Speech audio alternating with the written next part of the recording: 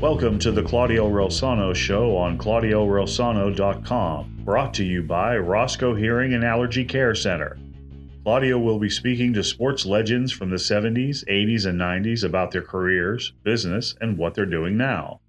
He will also hold roundtable discussions with some old friends about trending topics in the world of sports. And now, here's Claudio. Hello, everyone, and thank you so much for tuning in to the Claudio Rosano Show, brought to you by Roscoe Hearing and Allergy Care Center. As always, I want to thank our producer, who I could not do the show without, Mr. Adam Zaloof, and Rick Mitchell for the introductions. Today's guest is somebody we've had on before. He's one of my favorite authors. He is the expert on Pittsburgh sports.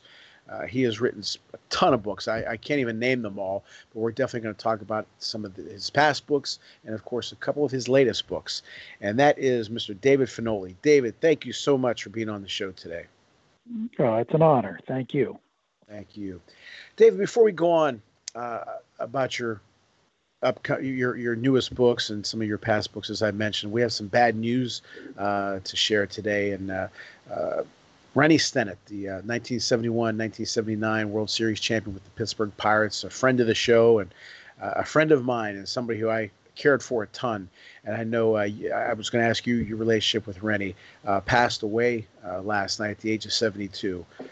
It was a shock to me because I didn't even know he was sick. And I spoke to him a few months ago and was looking forward to seeing him at the 71 reunion this year. If they were, I think they were going to have one. But tell us your thoughts and some memories about Rennie Stennett.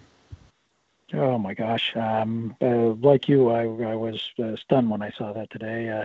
Apparently, from what I've gathered, he had been ill with cancer recently. Yeah. But Rennie Stennett, in 1971, I was 9 years old, and certainly that was my first really memorable baseball season. And Rennie Stennett was a young rookie on the team, hit .353, I believe.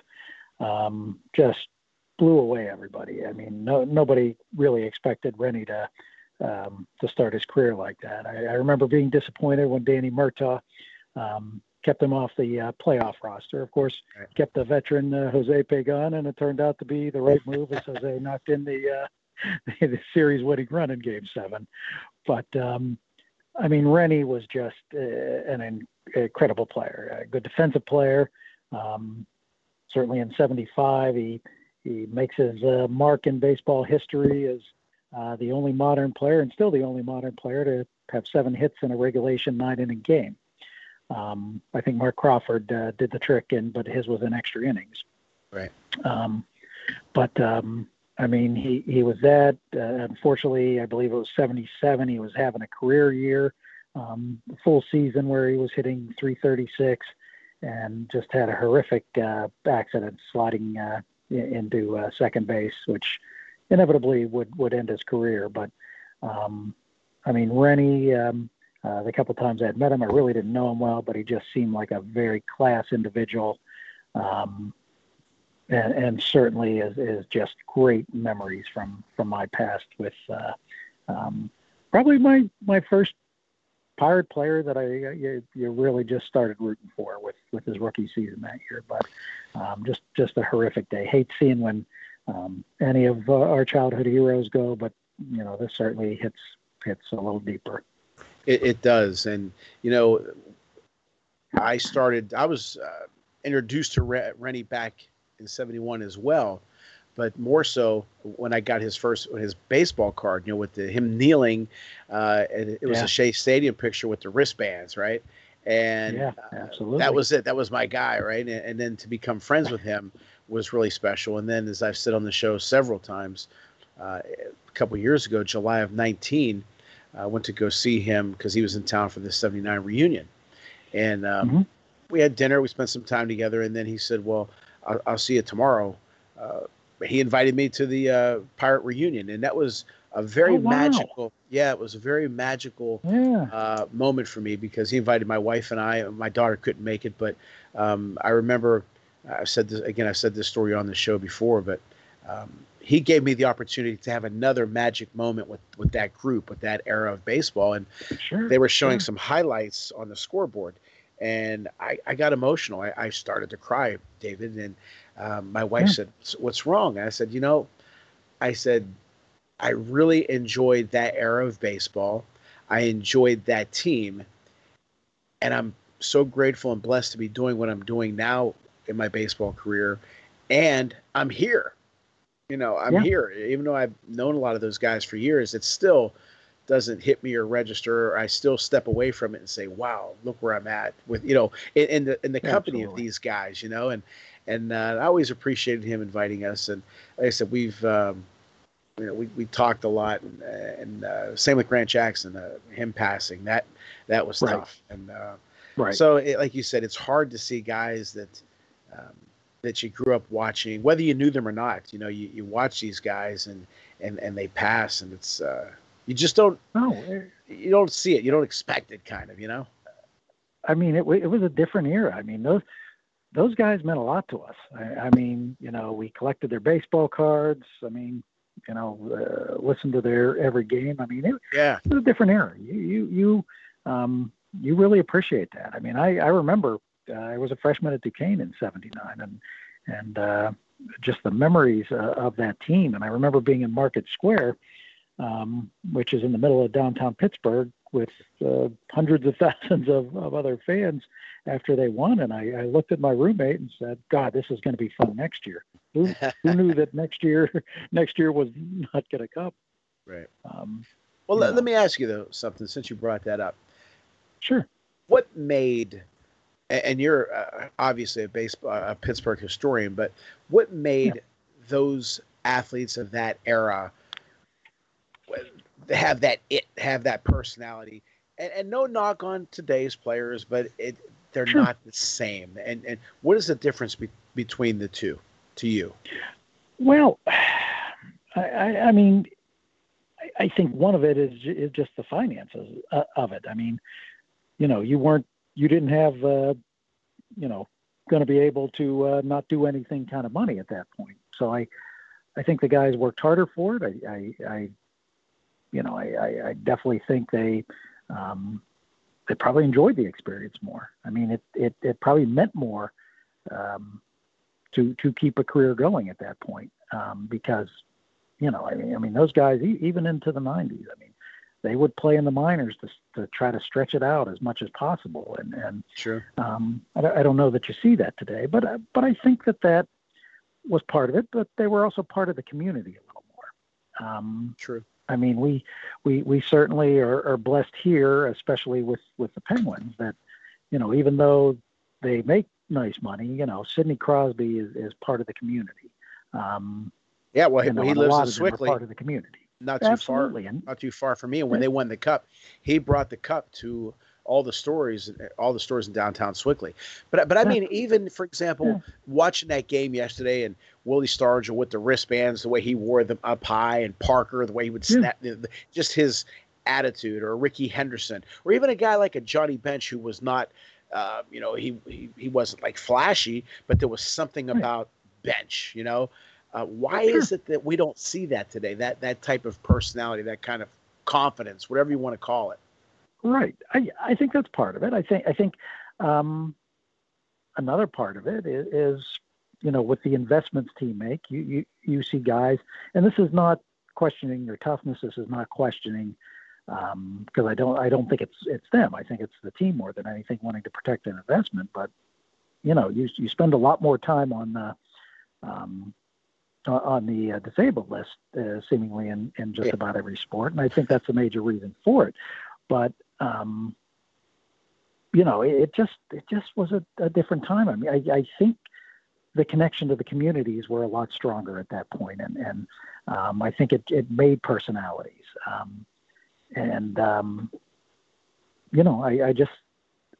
just get the feeling, and again, I don't know this is a fact, obviously, but you just get the feeling that they appreciated what they had more, and they fought to make it go as long as possible, because it wasn't, you played 3-4 years here, you pretty much can retire and not have to worry about it. And that wasn't the case then. So I do think that has a lot to do with it. And plus, from our standpoint, I think when you don't have TV shoving every possible game down your throat, and we appreciate it more. We appreciated the 15, 20 times we got to see the Pirates every year. Sure did. Great point there. Yeah. We would have maybe one or two games. We would have maybe once a week, and then we'd have the game of the week on a Saturday. So it wasn't like now, 10 games a day. Right. You're right. Right. Exactly. And I think it was a combination of that. And, quite frankly, I think basically the leadership of baseball has really, it's laughable how they have gummed up the promotion of the game. Mm-hmm. From some strange rule changes, but a lot of it is, what you're promoting now is, every time I get a little acknowledgement from Major League Baseball on my phone, it's about a fight, or it's about a guy hit a home run 400 feet, which is, when they start hitting them as far as Mantle and Stargell, then we'll talk. That's right. Consistently. But they don't. To me, they don't promote the game. They don't promote the joy of the game. They want to find things wrong with the game instead. And I think that's a shame from the game itself. I can understand fans complaining at times, but these are individuals that are supposed to be running the game, and right. I do think that has a negative effect on the fans. Well, those are great points for sure. And we're going to take a quick commercial break to hear from our sponsors, Roscoe Hearing and Allergy Care Center, Don's Pizzeria and Sports Bar, criminal defense attorney Eric Jackson Lurie, and our newest sponsor, Quaker Valley Rotary Club, who is going to be having their 10th annual Anthony Colosimo Golf Outing, June 11th at the Beaver Valley Golf Club. Looking forward to participating in that. And call Scott Zahner for information at 412-720-0298. And talk about my book, Lead From, which David helped me with, which I always appreciate. My book, Lead From the Heart Up, Not the Neck Up, How to Create a Positive Winning Culture on the Field and in the Office. It's available on my website, ClaudioRosano.com, JohnMelvinPublishing.com, Amazon.com, BarnesandNoble.com, and the Barnes & Noble in Robinson Township, and the Swickley Penguin Bookstore. We're right back with the great author, David Finoli. Dr. Roscoe, I've been talking to my dad, and he seems out of sorts, like he can't understand what I'm saying. It's not just a hearing problem, Jolie. It is a health problem. Even with a mild hearing loss, our risk of dementia doubles with age. So let's improve Dad's hearing and his health. Let us be the solution to his hearing health care needs, so you and Dad can experience many years of understanding, laughter, and happy memories. Serving the DuBois area for over 20 years, the Roscoe Hearing Care Center in DuBois, Punxsutawney, and St. Mary's. The hearing solutions you've been looking for. Call us for an appointment today, 814-375-0455. The law offices of Eric Jackson Lurie are available when you need it for all of your defense needs. Maybe it's a DUI, or maybe you found yourself in the wrong place at the wrong time. Whatever the scenario, the law offices of Eric Jackson Lurie are available 7 days a week. With a practice based throughout Western Pennsylvania, the law offices of Eric Jackson Lurie are conveniently located in downtown Pittsburgh and Fox Chapel. When you or a loved one needs discreet, experienced legal representation, call Eric Jackson Lurie at 412-963-9308. That's 412-963-9308. We want to welcome our newest sponsor, Dom's Pizzeria and Sports Bar, 502 Cavett Avenue in Trafford, Pennsylvania. Call 412-372-3667. Dom Pecora, great guy, great food. Make sure you tell him we sent you. Would you like to join a community service-oriented group to help provide remarkable services such as the Halloween Parade, Santa Parade, a Memorial Golf Outing, the annual Harvest Festival, award secondary educational scholarships, and raise several fundraising events? If so, the Quaker Valley Rotary Club is looking for people of action who live a service above self type of lifestyle and want to help make the Quaker Valley District even better. Please visit us at www.quakervalleyrotary.org or call Scott Zahner at 412-720-0298. Okay, David, before we talk about your two latest books, you've written so many books. I mean, I can go on and on. Pirates all-time all-stars, classic Bucks, classic Pens, Three River Stadium, books on Duquesne sports, classic Steelers. But one, before we get into the two latest, as I said, I did want to ask you about a book that I read most of your books, but I never read this one. That's when Cobb met Wagner, Ty Cobb and Hannes Wagner. First of all, obviously Ty Cobb was known for being, a little bit out there. I mean, he was a tough guy. He would spike people. He was just a tough guy to play against, and I guess just a tough guy personally. Yeah. But how was his relationship with Hannes Wagner, who was by all accounts, a good guy, a hard-nosed player as well? But how was that relationship? Well, I think it was cordial, but I don't, especially at that point in time, I don't consider that they were friends. I mean, the great thing about this series was it was, to me, the first championship series that was theater. It was Hannes Wagner, who was considered one of the great sportsmen in the history of the game, and certainly of that time. A guy who had been bogged down with the reputation of being yellow, as the Sporting News described him after the 1903 loss to the Boston Americans. So it was his opportunity to get his reputation back. And Cobb was considered the bad boy. I mean, you had basically a good versus evil situation there. And I mean, as we were, as the series was developing, Cobb had an incident earlier in the year with a hotel detective, where the detective, Cobb, came in late. The detective was questioning him, getting into the elevator, and basically Cobb attacked him and was on trial for it.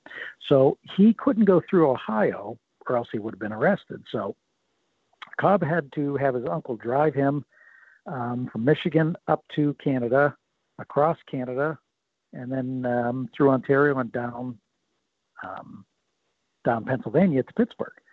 And I think this was one of the problems on why he had a disappointing series, is because they said by the end of it, he was exhausted because of the travel. And, it kind of plays into the whole good guy, bad guy theory. But to me, this was the first theater. This was the first time you had like a Montana versus Marino, where two individuals were a star in a team, in the best in the game in a team situation. And I thought that was one of the things that, obviously it was Pirates' first World Series win, but one of the things that really drew me to the subject was that conflict between the two. I like that. You said it's the first theater. That's well put. Now, since we brought up Rennie earlier, you also wrote a book, When the Bucks Won It All.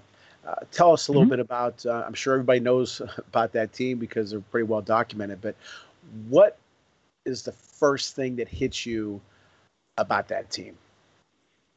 Well, the personality of it is probably what hits me the most. It's just a group of fun-loving individuals for the most part, but that they were all brought together with a common goal by Chuck Tanner, who was certainly a great manager. And, it was something that they were good, but I don't know that, anybody expected this season to happen. I mean, you had the Phillies signing Pete Rose to a free agent contract, and they had just come off a couple of National League East championships, and you thought that was going to be the one that put them over the top. And if not, there were certainly a lot of other great teams there. The Yankees coming off two World Series championships. So it wasn't the kind of thing where you went into the season expecting this team to win, but it was just a collection of players who, Foley, Garner had one of their great seasons at the same time. A lot of players, Omar Moreno, I think he hit 282, was a brilliant defender. Certainly the best stolen base artist in the National League at that point. So it was a collection of guys that had their top seasons, or one of their top seasons at the same time. Stargell, when you compare him to other MVPs, he might not have the greatest stats in the world, but this man took a team on his back like his buddy Roberto did 8 years earlier. Sure did. And I mean, it was just a lot of things that happened at the right time, at the right place. Even, as Jim Rooker says, when you're down 3-1 in the series, and seems like the scouting reports you've been getting on the Orioles, because don't forget, you relied on the scouting reports because you didn't see them on TV every day. So Jim Rooker told us, my friend Bill and I, who wrote the book, that the turnaround happened when the pitchers decided to go against what the scouts had told them about the Orioles, and they give up 2 runs in 3 games at that point to come back to win the series. So it's just a lot of weird, unique things at the same time that makes this team so special. And also, I'm sorry, go ahead. It just, the shock that they were never able to repeat that success, because you really thought it wasn't, except for Stargell, it wasn't really an old team. So you kind of thought that this was going to go on, and it just didn't. Stargell got hurt, and I believe they only won 83 games the next year, and that was it. Though you mentioned, that's funny you mentioned about the scouting report. Rooker told me that story. We were in New Mexico going to a golf tournament, and I remember how specific I can be. We were making a left onto an escalator at the airport, and I couldn't believe that that's what happened. He said, we just decided to have our own scouting reports. And then I was talking to yesterday was my daughter's 20th birthday, so Tom DeNuno. Happy birthday! Thank you. And by the way, she was also she's on the color guard. She is the co-section leader of the color guard of Pitt. So I'm very proud of her about that. Thank you. Awesome. But Tom DeNuno, who's been on the show, we were talking yesterday about that. And I said, Bill Madlock, a batting champion, one of the best hitters in the game, I believe batted 6th in that lineup. So that's what kind of a lineup that was. But that's interesting about that book, and of course the Wagner Cobb book for sure. Now tell us about your 2 latest books. Well, the 2 latest. One was just a personal joy to write. As a Duquesne alum, Chuck Cooper has a special place in the heart of all of us. Can't say it was that way when we went there, because for years people kind of forgot about Chuck. The school really didn't promote him as much in the 70s and 80s, and we knew about him, but it was some research that I had done to find out a little more about him when I was at school that really kind of fired up my interest about him. A few years ago, I had met his son, Chuck III, who's just a fabulous person, runs the foundation in his name, which does an incredible job giving African Americans who want to get an advanced collegiate degree opportunities through his foundation. We started talking about his dad, and as much as over the last 15 years is starting to come around about him, there was a lot he really didn't know about him. So we agreed to do the book. The first thing I told him was, I hope you have a lot of pictures, because I'm not sure how many pages I'm going to get out of this, because there wasn't a lot of real background. So I started going into the newspaper articles of the time period to try to, put his career together. And, every day I would text Chuck with something I had found. And he was like stunned to find out about this. I mean, Chuck Cooper was, for instance, the first Boston Celtic to have a contract holdout. And it wasn't that he was looking for a ton of money, but as he didn't want to get cheated because he was an African American. So he held out until the Celtics gave him the money he deserved. He also, which is a little known fact, made the all, I believe it was the first all rookie NBA team that year. Chuck was a tremendous rebounder, tremendous defensive player, was unselfish, but he was also a guy who was not given an important part of the offense, as many of the African Americans who first played in the NBA were not given that opportunity. But the difference between Chuck, and remember, this was 1950s. I mean, you spoke out against management. You spoke for yourself in the papers. A lot of times you didn't have a job, and that was just the way it was. But Chuck wanted what was right, and Chuck spoke out not only for himself, but spoke out for his fellow African-American players when he talked about wanting to get more an opportunity. And at Duquesne, Chuck, while the papers complained a lot about the fact he wasn't the scorer they thought they should be, Chuck was the first or set the all-time single-season scoring record, and was the second Duquesne basketball player to reach 1,000 points. Ed Dollar, his teammate, was the first. They both did it the same season, within a couple games of each other. And so his unselfish game was kind of not really appreciated by the Pittsburgh media. But this guy was a good, aggressive, athletic, push the ball forward kind of player, which again wasn't really part of the game back then. So I think that was the other reason Chuck kind of wasn't part of the offense in Boston. But Elgin Baylor would come out and thank him for, here was a guy who, showed what an athletic player could be, and Elgin Baylor was the first they kind of let be an important part of the offense, and it became history at that point. And that all started with Chuck Cooper. But he as great of a player as he was, and as great as he stood up for himself, it was his career after basketball that really touches me and touches other people. He was the first African American department head in the city of Pittsburgh. He ran the Department of Parks and Recreation for a couple of years. Right. And then he finally found his niche as a community officer, really created a position that is, very common and very important in banks today. But, his main goal was to remake his section of the city sections of the city that he felt needed it. And he was passionate about it. Chuck would often tell the story about it. They'd go to the grocery store, a couple-minute walk from the house, and it'd be a couple hours before they got home because of people stopping by and thanking Chuck for what he did for them.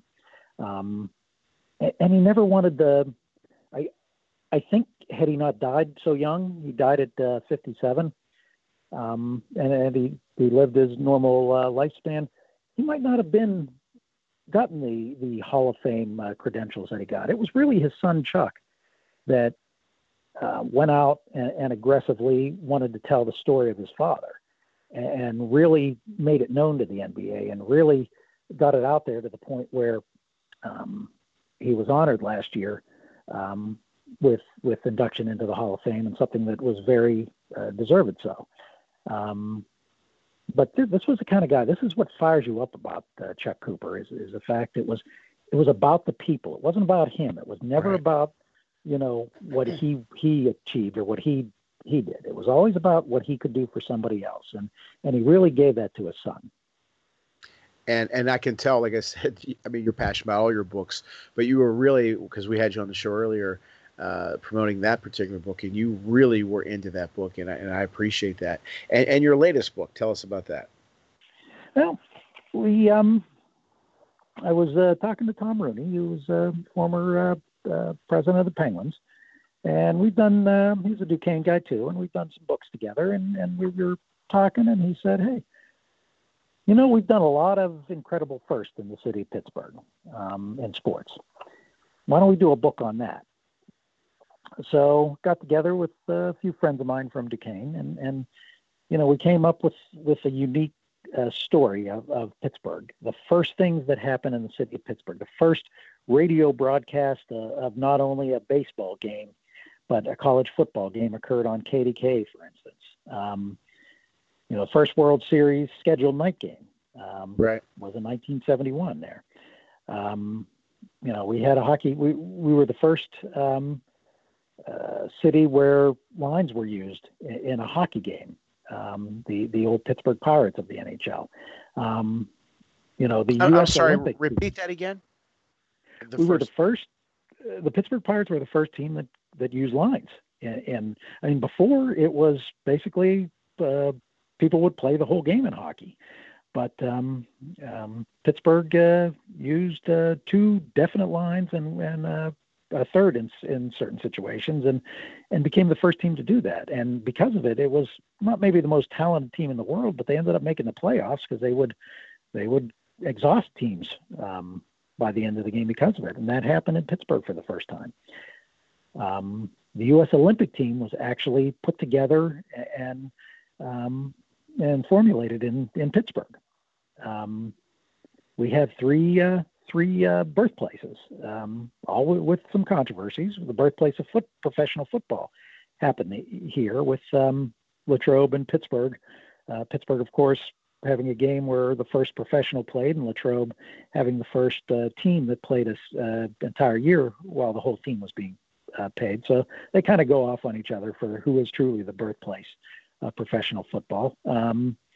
We have found out in recent years that the birthplace of professional hockey happened here first, in the city of Pittsburgh, where they would pay Canadians a nice amount for the time. I believe it was $30 a week to come to Pittsburgh to play for teams in a league that came out of the Duquesne Gardens. And of course, you're from the Beaver Valley, correct? Or you live there? Allegheny County, Swickley. Oh, okay. Because I hear you talk about Beaver Valley, but anyways, Geneva College goes back and forth with Vanderbilt about who was the birthplace of professional basketball, college basketball. And we find out through our research that it certainly was our fine university here, or school here in Geneva, that was the birthplace. So it was a lot of neat things. We were able to kind of change history. Washington and Jefferson, the NCAA had acknowledged for being the first team to wear numbers in college football. Well, through the research, we found out it was actually Pitt a full year earlier, as we found in the paper, that because Washington and Jefferson, when I called to ask where they validated that, they had no validation other than a guy who wrote a book a few years ago. So I started looking up in the paper, and a full year before they played, Pitt was the first collegiate team to wear numbers. So that was kind of, I don't know that a lot of people love that, but that was kind of it's very interesting. Somebody was writing a story to do that. So it was just a collection of these stories. Waynesburg being the first two college football team to be televised in a nationwide situation when they played Fordham. So a lot of interesting things that not a lot of people know. Sure. And we were able to tell it in 7 different angles, which with all the different articles, which I kind of love that concept. And Chuck also told that's where we first told the story of Chuck Cooper, was in this book. Before we started doing the research for that book, and a percentage of the proceeds of this book do go to the Chuck Cooper Foundation, which we're all proud of. But this is kind of a fun book, and something that, the more we wrote about it, the more interesting it became. Well, all the books that you've written, that I've read, and I've read a ton of them, there's always something in there, a ton of things in there that you think you know a lot about Pittsburgh sports, or about a particular player, or about a particular event, and then all of a sudden, I didn't know that. Just like you said about the Pitt numbers. I mean, you do great work. You do a great job, and all your books are fun to read and interesting, and they're quick reads because they're good. They're not hard to read, and you just blow right through them, man. And then you want to read them again. So you do a great job. And we have something here called very welcome, the Eric Jackson Lurie Final Word. Eric Jackson Lurie, criminal defense attorney. So tell us, where can we get your books? You can get most of them at Barnes & Noble and any local bookstore, and you can get all of them on Amazon.com. Just type in my name, David Finoli, F as in Frank, Inoli, and on Amazon, and they will all come up. Good. All right. And I have to repeat that. Eric Jackson Lurie, criminal defense attorney with offices located in downtown Pittsburgh and Fox Chapel.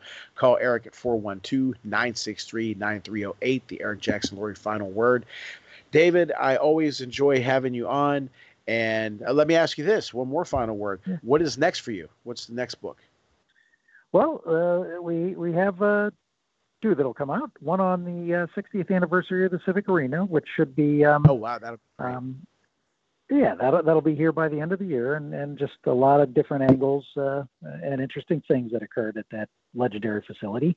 And then I have one coming out next year that I wrote, which was my all-time favorite Pittsburgh team, and that's the 1976 Pitt Panther National Championship football team, which we take from the day Johnny Majors was hired to the day they won the Sugar Bowl against Georgia. They captured their ninth national championship. That's great. Now, with the Civic Arena book, are you going to include professional wrestling? Yes, professional wrestling is in there. Absolutely. Good. All right, it was a very important part of its history. It was. And I remember the first time I went was in February of 1980 to watch the big rivalry between Bruno Sammartino and Larry Zbyszko. That was, and then I used to go every month for a couple years. My brother used to take me along with some other friends of his, and boy, you talk about magical. That was a magical those were time. Great fun. They really were. And again, when you wrote the book about Three River Stadium, as I've said numerous times, I have so many pictures in my office or little statues of Three River Stadium. I loved the Three River Stadium, and I loved the Civic Arena, and I miss those two buildings, and I always will. Absolutely. They were great buildings for sure, with great memories. David, as always, again, love having you on. Thank you for everything you've done for me and my book, and we'll definitely have you on again. Thank you so much, and your book is certainly was a fabulous, inspirational book, and I hope people certainly are buying that. I appreciate that. Thank you so much. Okay, everyone, that was great. I always, as I said, always love having David on. As always, want to thank our sponsors, Roscoe Hearing and Allergy Care Center, Dom's Pizzeria and Sports Bar, criminal defense attorney Eric Jackson Lurie, and the Quaker Valley Rotary Club, which does great things. And make sure that you, if you're a golfer, you should go to their event. June 11th, the Anthony Colosimo Golf Event, Quaker Valley Rotary at the Beaver Valley Golf Club. As always, thank you, Rick Mitchell and Adam Zaloof. And you can get my book, as I said earlier, on Amazon.com, JohnMelvinPublishing.com, my website, ClaudioRosano.com, BarnesandNoble.com. You can get it at the Barnes & Noble in Robinson Township. Next week's guest is scheduled to be rock legend and iconic Pittsburgher and a very good golfer, Donnie Iris. So I look forward to interviewing Donnie. As always, thank you for listening, and thank you, Mom and Pop. Talk to you guys soon. Thank you for listening to the Claudio Rosano Show, brought to you by Roscoe Hearing and Allergy Care Center. Be sure to tune in next time on ClaudioRosano.com.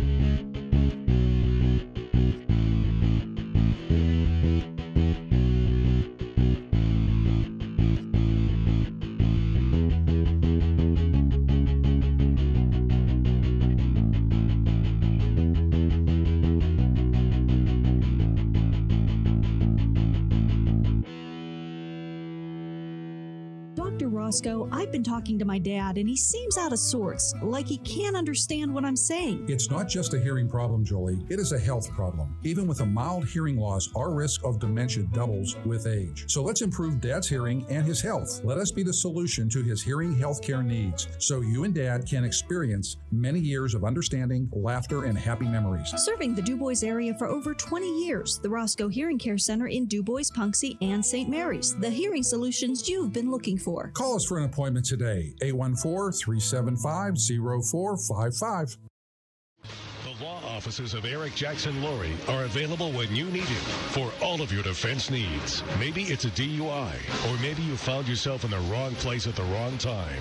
Whatever the scenario, the law offices of Eric Jackson Laurie are available 7 days a week. With a practice based throughout Western Pennsylvania, the law offices of Eric Jackson Laurie are conveniently located in downtown Pittsburgh and Fox Chapel. When you or a loved one needs discreet, experienced legal representation, call Eric Jackson Laurie at 412-963-9308. That's 412-963-9308. We want to welcome our newest sponsor, Dom's Pizzeria and Sports Bar, 502 Cavett Avenue in Trafford, Pennsylvania. Call 412-372-3667. Don Pecora, great guy, great food. Make sure you tell him we sent you. Would you like to join a community service-oriented group to help provide remarkable services such as the Halloween Parade, Santa Parade, a memorial golf outing, the annual Harvest Festival, award secondary educational scholarships, and raise several fundraising events? If so, the Quaker Valley Rotary Club is looking for people of action who live a service above self type of lifestyle and want to help make the Quaker Valley District even better. Please visit us at www.quakervalleyrotary.org or call Scott Zahner at 412-720-0298.